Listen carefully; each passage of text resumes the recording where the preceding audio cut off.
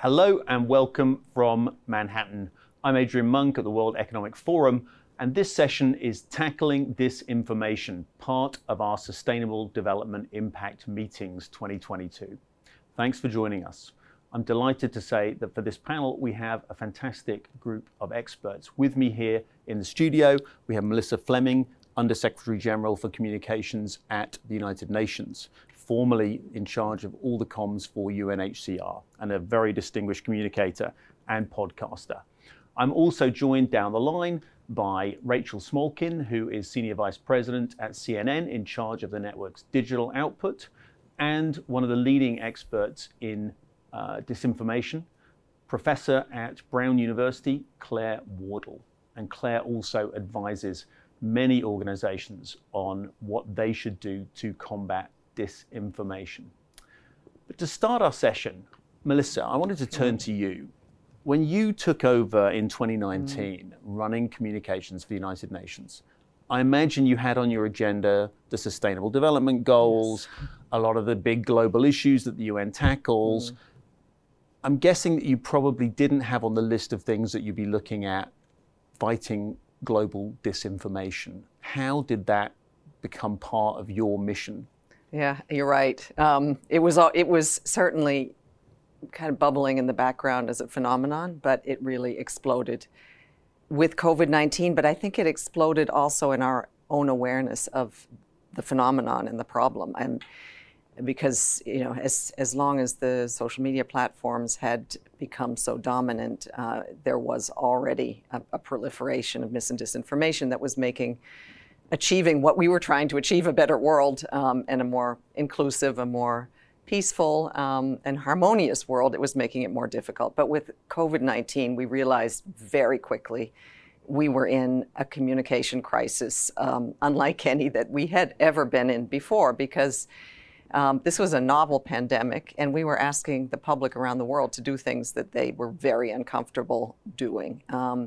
And there was also so little known. We know that communicating science from just looking back at communicating vaccines or communicating all kinds of science is hard, because it's not black and white, it's nuanced. And in this case, the virus was changing. And we're used to, as public health institutions or the UN or WHO, putting out kind of press releases or dry documents in the form of PDFs. And meanwhile, very emotive content was going out, people expressing their fears. And people who are very active in the anti-vaccine scene and others were seizing the opportunity of people being so afraid as well, and injecting disinformation and misleading information, fueled also by some leaders and governments. So it was this, it was a cacophony of information. WHO called it an infodemic, which meant it was, if you were a user and you were trying to search, you were just confused because there was so much information. Some of it good, some of it and some of it really, really bad. So yes, we started to study the phenomenon, and I know Claire Wardle was very much seized with this as well, and helped to advise us. So maybe she can comment, and then we can speak a little bit about what we did and how we kind of changed course and beefed up our operations to try to address it. Yeah, I'd love to hear a bit more about that. But Claire, I mean, you've been studying disinformation for probably longer than almost anyone in the academic and communications world. Give us a sense of how big a problem we're facing. This is something that a lot of people in the media talk about. It's something that you hear about, on shows dedicated to kind of examining the media world. But is it something that really everyday citizens ought to be concerned about, or is it something that's small enough to be contained, and we should put some perspective to it? It is something that people should be concerned about. And I often say we can't put everything back into a box, that fundamentally our information environment will always be polluted. in different ways. And that actually, as citizens, we have to learn how to navigate polluted information environments. And like pollution, some of it is by people who are trying to make money and they don't care and they're polluting the environment. Some people are doing it for political gain. So disinformation, which is people deliberately creating false information to cause harm, the amount of people doing that is relatively small, but they're pretty good at it because they're learning and they adapt and they evolve. The bigger problem is the fact that many citizens, all of us as humans, are susceptible. So as Melissa said, one of the reasons that the pandemic was such a difficult time was because we were all fearful. All of our lives were turned upside down. And so when as humans, we are frightened, we're scared, we're unsure, our critical functions don't work as effectively. And so what that means is that we're all sharing information with each other, often trying to be helpful, but not understanding that actually it's false or misleading and it's going to lead to harm. So, this panel is called Tackling Disinformation, but really it's all forms of polluted information that we should be aware of and taking different steps, to stop Russian actors who are deliberately trying to destabilize a country. We need to take certain actions there. To prevent Uncle Bob from sharing misleading information at the Thanksgiving table is a different set of responses. So it's all of these different things that we need to learn and understand in order for us to try and mitigate the harms of polluted information. Thanks for that. And I want to bring Rachel in here. But I mean, Rachel, you have a huge portfolio at CNN, but you're in a position where CNN is both an organization that's trying to make sense of the world and trying to establish the facts. It's also part of a political war on who owns the narrative. And you're also now facing these folks that Claire just alluded to, who are in a professional business of fabricating disinformation in order to make your life even harder. How do you and your colleagues kind of go about looking at that disinformation environment? Is this something that you've become used to, or is it something that's you're still learning to kind of navigate and learning to kind of make your way through? Claire did such a good job with the framing of this as polluted information. I find that a really helpful way to think about it, because as we navigate this environment, the information being put out that is deliberately wrong is all mixed together with information that is wrong, misleading, dangerous, no matter what the original intent of the information is. So we are navigating this in different ways and in different spaces. We've been very much in the space around the 2020 US presidential election, the claims of a stolen election, the false claims, the whole Stop the Steal movement, that we've been really pressing to give audiences the facts, because the strength of our democracy is in our institutions and the public trust in the institutions. It becomes very complicated when there is not an agreed upon set of facts and a single narrative. There are the facts, and in the media, it's our job to continue to point those out, no matter what the politicization around it is. The other challenge, and Claire and Melissa both got at this, we're no longer in one confined space. This is not just happening in the political space. It has been a huge issue during the pandemic. We've seen it a lot around the vaccines and false claims and misinformation about the safety of COVID vaccines that can scare people off. There are real health ramifications for this and can be quite dangerous to people who are taking in that polluted information, whether it is disinformation or misinformation. We're seeing it in the abortion space now, also a very potentially dangerous space for women who are being told things on the internet that are just not factually correct, not scientifically sound. We've seen it in the Russian-Ukraine war, with Russia spreading disinformation and then governments such as China picking that up. So we are really seeing it in so many different spaces and need to think about how best to get the facts out to audiences and how to hold actors accountable and call out what's wrong without further spreading it ourselves. So that is always a balance that we have to be mindful of. Yeah, I want to come back to you, Melissa, because you talked at the beginning about how you'd started to kind of tackle this, what was the toolkit that you kind of came up with to try and start to, you know, detoxify or depollute this kind of information sphere? Travel to where the disinformation also travels. Actually, Claire has spoken about data gaps. We need to find where people are searching and get there first, but not with a, you know, kind of boring 50-page document, but, you know, content that is produced in an engaging form that travels well digitally and works on social media. And also in languages. We deployed our country offices all over the world to kind of take the basic messaging that really didn't change that much on health guidance and on the efficacy and the safety of the vaccines, and produce content in such a way that it is locally relevant and that it travels in digital spaces, but it is also in languages that people understand and in contexts that make sense. So we really took a lot of guidance from our local teams, what was trending there. We don't want to, you know, central messaging from Geneva or from New York isn't going to work for everyone. Another really key strategy that we had was to deploy influencers.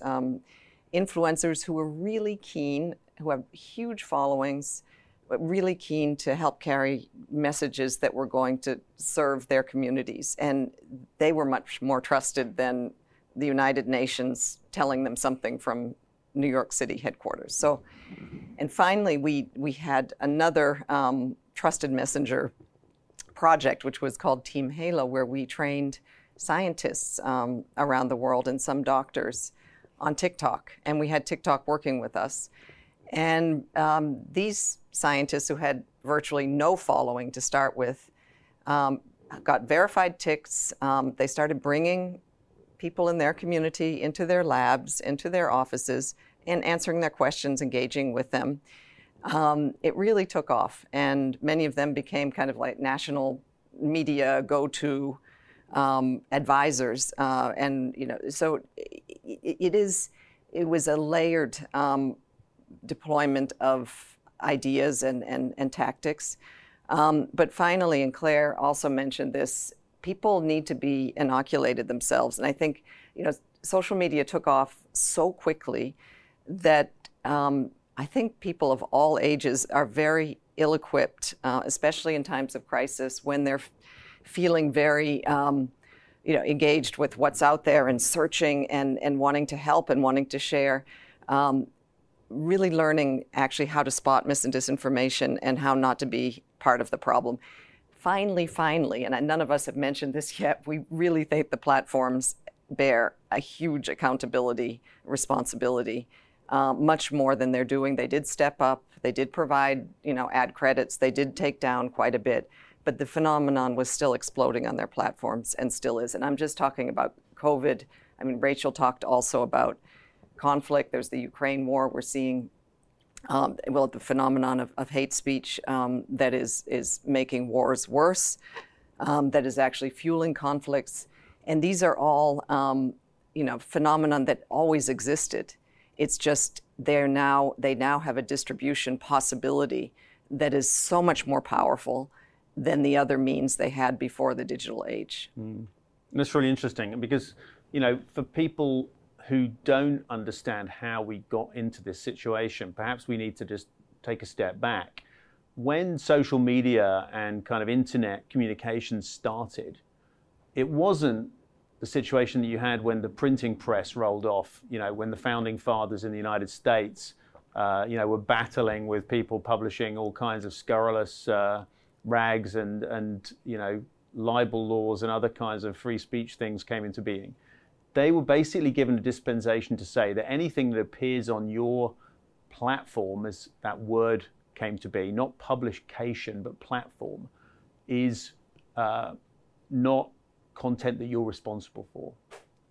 And that has been a kind of fundamental factor in the growth of these platforms. Because that's not true, is it, Rachel, for CNN? if you put out a news report, you can't turn around to the world and say, well, sorry, don't sue us. It's nothing to do with the editorial process here at CNN. It just happens to be unlucky. It was someone's opinion. So Claire, can you just take us back a little bit? And maybe Rachel also just give us an idea of some of the kind of ways that you actually professionally manage the information and the checks that you guys do. Because I think it's quite important for people to understand both of those sides of it. There is real process here, and there's also some real structure to why we are where we are. Claire. Yeah, no, I'll just say is that we all got one of these, not that long ago. I think the iPhone was 2007. And none of us got a crash course. We didn't do a driving license in using a phone, and we got all excited about it. But fundamentally, I now have the same power as Rachel. I can create something right now, and if it's amazing, it might have a bigger reach than CNN. It would have to be very good. But nobody was taught how to have that level of responsibility. We didn't talk about it as publishing. We talked about it as posting and share a status update. We didn't say, you have the ability to share information, and if it's false, it can really cause harm. And so I think what you're getting at, Adrian, is that the fundamental change with the internet and this idea that they were just kind of the communications pipelines and there was no responsibility. It is hard to wrap our heads around. Why doesn't Mark Zuckerberg take responsibility? And he should do. But this is hard because also the absence of gatekeeping that we have on the internet has also allowed all sorts of voices to be heard and to flourish and movements to develop that in an age of gatekeeping, we didn't necessarily hear from. So what we're going through right now, and you're right when you talk about the printing presses, that is a revolution of the same scale. And we are, as a set of societies, trying to get through this period of adjustment of what does it mean when everybody has a mouthpiece? What are the norms that make that we can do this in a way that doesn't cause harm, et cetera, et cetera? And there are calls for a change in what's known as Section 230, which means the platforms have to take responsibility for that. But I do worry that if we kind of have a knee-jerk reaction to that, what kind of speech then gets chilled, or what kind of speech don't we hear? How do we moderate that kind of scale of speech? So I'm not trying to say the platforms don't need to do more. They absolutely do. But what we're seeing is this technology has also allowed all sorts of magic to happen. And that's what we have to balance, is the horrible side of the internet with the joyous side of the internet, which, to be fair, is human nature. And we're trying to get through this period now. And that's why, how many of these conversations do we keep having? Because it's hard and it's complex and it's nuanced. And I think that's what we're trying to, balance the human element of speech and communication with the technical abilities of the kind of iPhones or computers and the internet. And we still, that's why it feels so hard right now, because there's no easy pathway through it. And we're figuring it out as we go. And Rachel, Claire said there that, everyone's got a phone, you can just post. I mean, as a journalist at CNN, you can't just hop on to Twitter and put an opinion out or share something that you're not really sure if it's correct. You actually have processes in place. You have editorial processes that kind of go into making sure that what you put on air and what you share digitally is checked and is researched and is stuff that you'll stand by, because unlike platforms, you're under an obligation, aren't you, to make sure that you've gone through a thorough process of verifying what you broadcast and what you put out. Yes, absolutely. There are many levels of vetting, from checking the information itself. I mean, it starts with the reporters, but there are many layers within the organization to vet that, to double check. Well, yes, we heard this from one person, but have we gone to this other source, this other person who might give us a more detailed understanding, or might tell us that the information we have is wrong? Have we checked it? Have we thought about it from this other angle, from this other perspective? We have layers of editors, we have beat leaders who are experts in the areas, who think through the information, who connect it to other pieces we've done. We have people in the organization who look specifically at our standards and whether the reporting is meeting our standards. So there are many layers of people who look at these things within CNN, really working to get it right for the exact reason you're saying, which is once we put it out, we know we have a powerful platform and we have a responsibility to serve our audiences with the most accurate information we can give them. when there is an error, I think that part of the process is also very important, to tell audiences exactly what we got wrong and fix that transparently. So we try to make sure we're very rarely in that space, but if we find ourselves in it, it's an important piece of accountability as well, to be always as clear with our audiences as we can.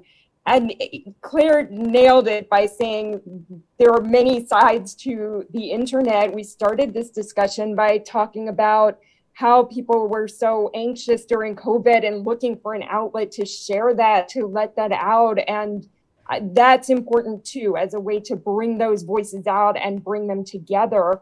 It's just incumbent on all of us who have platforms to share information that we make sure when there is information that goes to people's health, to their safety, to their understanding of and belief in the fundamental institutions of our government, that information is accurate and correct. Thanks, Rachel. I mean, and Claire and Melissa, I just want to come back to both of you on this, because you talk, Claire, about the joy of the internet and the fact that we do hear so many voices, but we've learned quite a lot, haven't we, in the decades and hundreds of years of history of information and journalism, which is that you do need to have checks. You can't just shout fire in a crowded room, that you do need to kind of make sure that you've gone through processes when you're putting out information that could be detrimental to people's health, their well-being, their reputation, all of these things. And yet those lessons seem to have been put to one side entirely in the current situation, and we're all groping a little bit in the dark. I mean, does any of that need to be revisited now? Because we keep having these conversations as if something called the history of journalism and the history of newspapers and television and everything and radio doesn't exist, that the internet is so different and so new. And yet what you're describing seems to be very old, which is a problem of people sharing made up stuff, or even worse, people making up stuff deliberately to undermine other people and having that shared. Yeah, but I'd say, Adrian, we're both British. We both have lived in a country with terrible tabloid newspapers. I mean, there are very good news outlets, and there are news outlets that are pushing disinformation.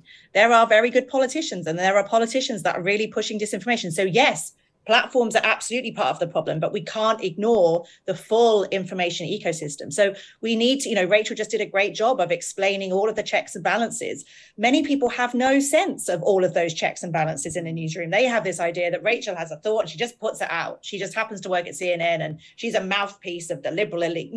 Unfortunately, we're seeing trust in institutions decline because we haven't done a very good job of explaining exactly what Rachel said, which is what Rachel puts out on CNN is fundamentally different to what my best friend from high school decides to post based on their own experiences and their own reading of a scientific journal article, but they haven't done a research methods class and they're drawing the wrong conclusions from it. We're all in this space. We all have the power to publish. And so a lot of this goes back to teaching people to understand how to navigate this world and to think critically about all forms of information, whether it comes from Facebook or whether it comes from a news provider. Is that news provider doing the kind of checks that you would expect so that you can trust that you're reading or consuming credible information? So that's the problem. It's so many elements of I talk about pollution. It's all sorts of pollution coming from all sorts of directions. And so we have to be a bit careful that we're not like, oh, news is the answer, when unfortunately, globally, there's all sorts of examples where news are part of the problem.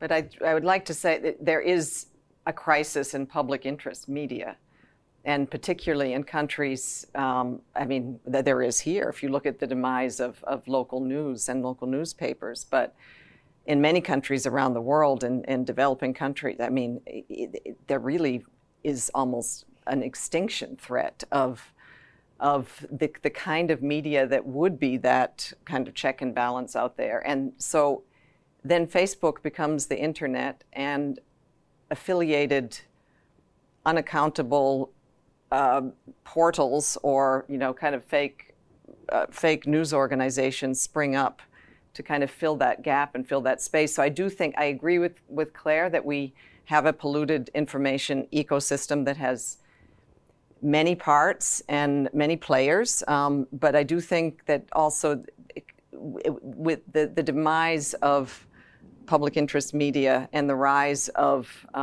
digital alternatives has been dangerous. I mean, we've seen it in the most egregious forms. For example, in Myanmar, I think that it's the case that's cited the most, where everybody got their cell phones, as Claire put up, and then everybody got Facebook loaded on to their cell phones, and that was their way of entering this incredible new world without any education on how to navigate. And then a government that made a decision to dehumanize a whole sector of the population, the Rohingya, in such a way that it gave license to kill, license to drive out 700,000 people, and with almost no moderation on the part of Facebook happening, no real realization that this was going on the platform. So it is an ecosystem that I agree with Claire. It is very complicated. I think it needs to be looked at country by country and addressed in so many different ways, through education, through the bolstering of the kind of media that is going to provide factual, good reporting, so that people have news sources they can trust, and then on the part of the platform, to be more generous with their moderation capacities in countries that are very fragile, and where we're seeing, I just recently visited Bosnia and Herzegovina, and there's a proliferation of denial of the Srebrenica genocide and glorification of war criminals. People there were saying this is to a point where we fear spiraling back into war. And this is driven by this speech, which is traveling online, kind of uncontrolled. So anyway, I could go on and on about all of the phenomenon we're seeing. And finally, our peacekeepers around the world were recently surveyed, and almost half of them found that mis and disinformation is a real problem for them in keeping the peace. Now, it's true what Claire said, in some places, this could also be traveling on radio, for example. So it's not just on social media platforms, but I do think that our information ecosystem is a real problem if we want a more stable, peaceful, harmonious, and united world. That's really interesting. And I think a couple of things that I'd love to get the views of all three of you on is, one is the professionalization of disinformation, which we've seen in the 2010s, really, from the experience of Russian denials of involvement in the downing of an airliner carrying hundreds of passengers from Holland and Asia, to the chemical weapon use or non-use in Syria, and right on until COVID, where we saw what looked like state-sponsored actors engaged in that, and even the creation of these kind of front television stations like Russia Today, channeling and broadcasting conspiracies and other kinds of information and acting as a kind of amplification for them. I want to talk about that, but also, the other side of it is the fact that these platforms are based and have their origin in the US. They come from a very specific place, which is a place of an unrestricted battlefield of speech. And that kind of unrestricted battlefield doesn't exist everywhere. And we sort of know why, for quite good reasons. In Germany, for example, there are rules and regulations about what you can say in relation to the Third Reich, the Holocaust, those kinds of things. In the UK, with the huge issues that the UK went through in the 70s and 80s, there is defense against racist speech and hate speech. And so you have got restrictions on what people can say and how they say it. And I wonder, what your sense is, the three of you, in terms of what are there lessons to be learned from some of those measures, or is it the case that the US example is the kind of absolute purest example and needs to be replicated everywhere? And also, if you're dealing with professional disinformation, how do you counter that? So, two things I want to look at, but maybe start with the US background, because Claire, you come at it from both sides. You grew up in Britain, but you work in America. What's your view on the kind of the unmitigated right to say whatever you please, wherever you please? Yeah, I have to say, there are many things about the First Amendment that are very, very special, but I do feel that it stops nuanced conversations about speech. And there's this idea of, well, it's a marketplace of ideas, more speech is good speech. But the truth is that algorithms are not unbiased. So it's not that every piece of speech is equally weighted. There are certain types of speech that tends to be more emotive and tends to be from certain people that gets more airspace. So my frustration is I wish we could talk more about harm when it comes to speech. So people say, well, misinformation, it's really legal speech. We know terrorist content, child sexual abuse imagery, we know what to do about that. That's illegal speech. But lots of these examples, Claire, well, that's legal speech. And I keep saying, but it might be legal, but if it's leading to harm, can't we actually have a conversation about that? And I think the examples you use, Adrian, is that there are very strong examples of when speech led to very serious harm. And my worry is that we don't think about this problem in a longitudinal way. There was a wonderful New York Times documentary where they actually went back and found footage of KGB spies from the 1980s. And one of them says, it's like drops of water on a rock. One drop of water doesn't cause any harm, but continuous drops of water will splinter the rock into thousands of pieces. And that's what we're trying to do with the US. Now, they said it in the 1980s, and you could argue 40 years later, they're really starting to see that happen. But so my fear, to your point, Adrian, is that people say, oh, the First Amendment, what kind of harm is this causing? Well, what does this kind of low-level, conspiratorial, hateful, misogynistic content that doesn't break platform guidelines over time, where is that leading us? So I just wish we could have a more nuanced conversation about speech, because I worry that this idea of more speech is good speech, that's not really the case. And if you talk to people of color or women, their experiences on the internet look very different to probably your experience, Adrian. And so this idea that all speech is equal is not true. And I wish we could just have that conversation properly and talk about the long-term impacts of different types of speech. Rachel, CNN's a global news provider, and you operate in many different markets with many different types of regulation. What's your kind of perspective on that issue about the kind of primacy, if you like, of the First Amendment in terms of the global speech environment? We do operate globally, and so that means for different countries, there are different guidelines or rules. We see that in particular around things like elections, where they're handled very differently from place to place. I think, again, to Claire's point, the discussion to me here is less about can somebody say something, whether that's an ugly, offensive comment. I mean, yes, in the US and in most cases they can, but I think the issue is more about how it is handled. And that brings us back to the platforms, from discussions about algorithms to what the platforms are allowing.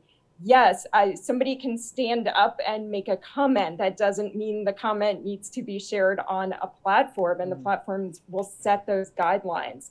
There was just a study yesterday that we wrote about on CNN. It was a NewsGuard study of TikTok that found that in searches for basic information about news stories, in 20%, nearly 20% of videos contain search results with misinformation. And that was on everything from the 2020 US presidential election to the Russia-Ukraine war to misinformation about abortion. So there is an issue where a platform is acting as a provider of information, and a young audience is coming to that looking for information, perhaps not equipped to sort through, not media literate enough to sort through what is and isn't correct. And this is what they're finding. So to me, the discussion really has to stay in that space, not so much what can be said and not can be said, but how are we handling the information and what are we putting out? What is getting promoted? What is rising to the top? So that when users, and particularly young users, are searching for it, what are they coming across?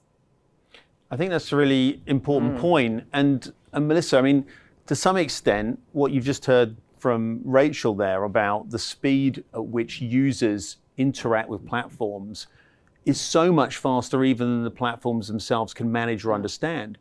It seems that, you know, when we saw the beginning of these platforms, there was a lot of hope about global communities, about everyone having a chance to share lovely pictures of their families and friends, and none of the kind of discussion about the darker side of what could happen.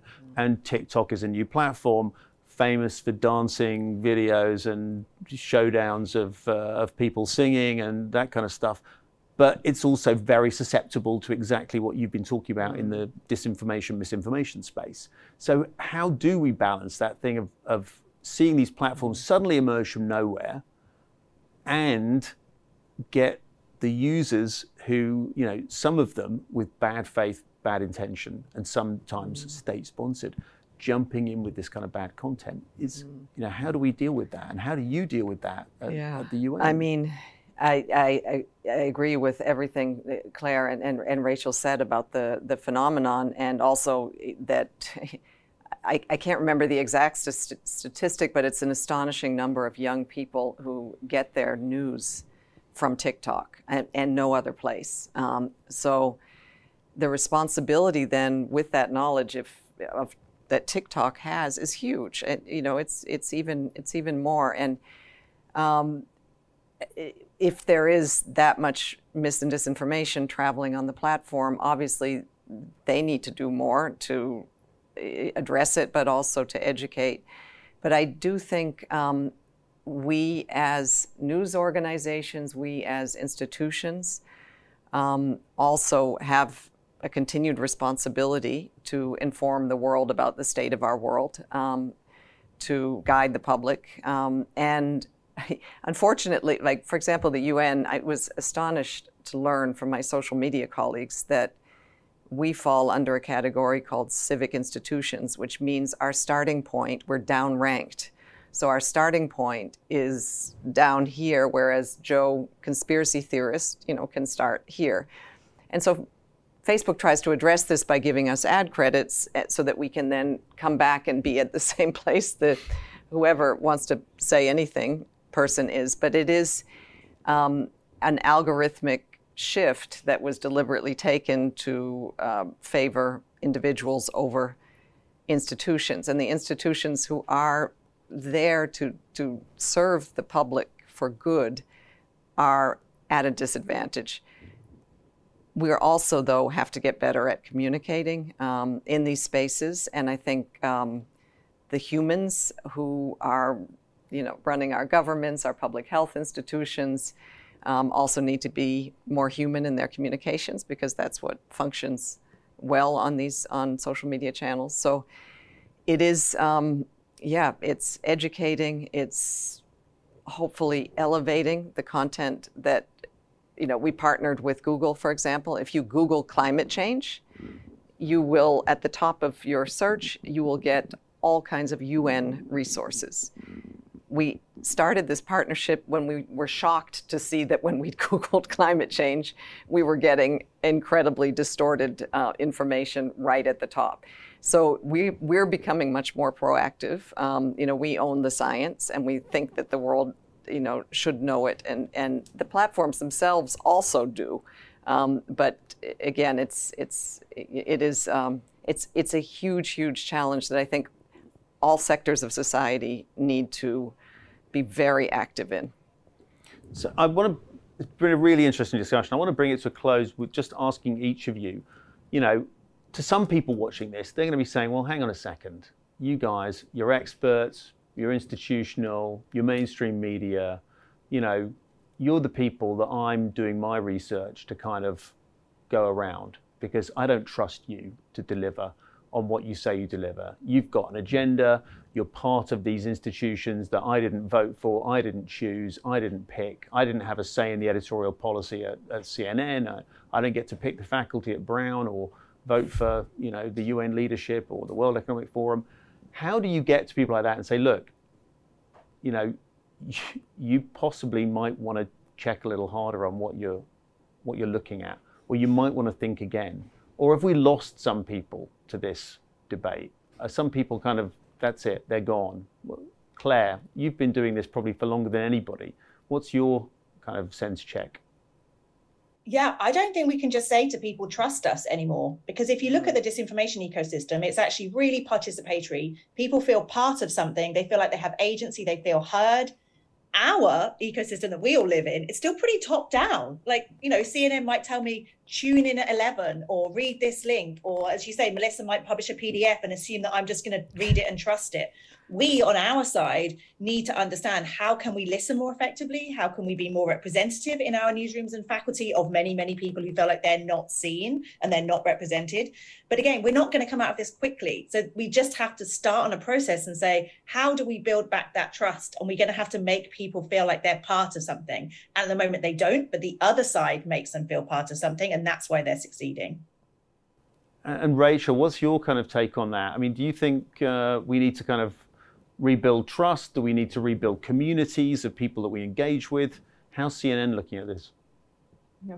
We need to do both. Trust is earned. It's a huge responsibility and a privilege to do what we do every day. And we're very mindful of that, of trying to get it right, of trying to serve our audiences, of thinking about what information they need and they're looking for, and making sure we provide that in different forms, of bringing in different voices and thinking about different communities and how we reach different people in different places. News is consumed very differently than it used to be. So are we thinking about reaching people in new ways, in new places? Are there communities or people's voices we are overlooking that we can do a better job incorporating into our coverage? These are discussions we have every single day in the newsroom, and we need to keep having them. They're crucial.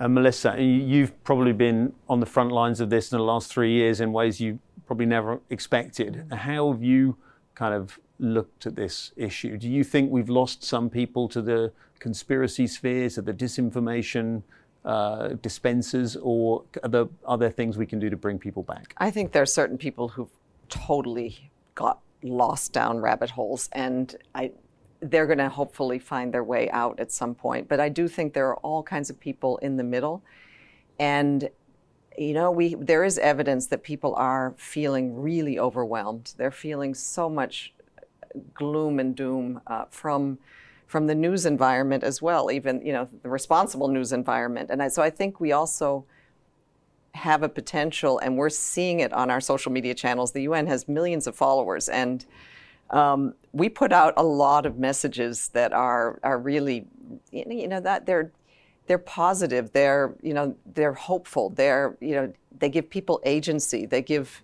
people the chance to engage, to take climate action, to sign on to initiatives, and they're taking part. So I think there is a hunger to be a part of something that is not conspiratorial, that is not hateful, that is not divisive, but that is working towards making the world a better place. There is a lot of positivity to be had, and I think we just need to pull people together to provide that kind of incentive and context. And there is some, in combination with all of the other tools that we discussed here today. Thanks so much. Well, I hope for those of you watching, you haven't come away with too much zoom and gloom from our discussion. A big thank you from my side to Claire Wardle, to Rachel, and to Melissa, and to all of you for joining for this session.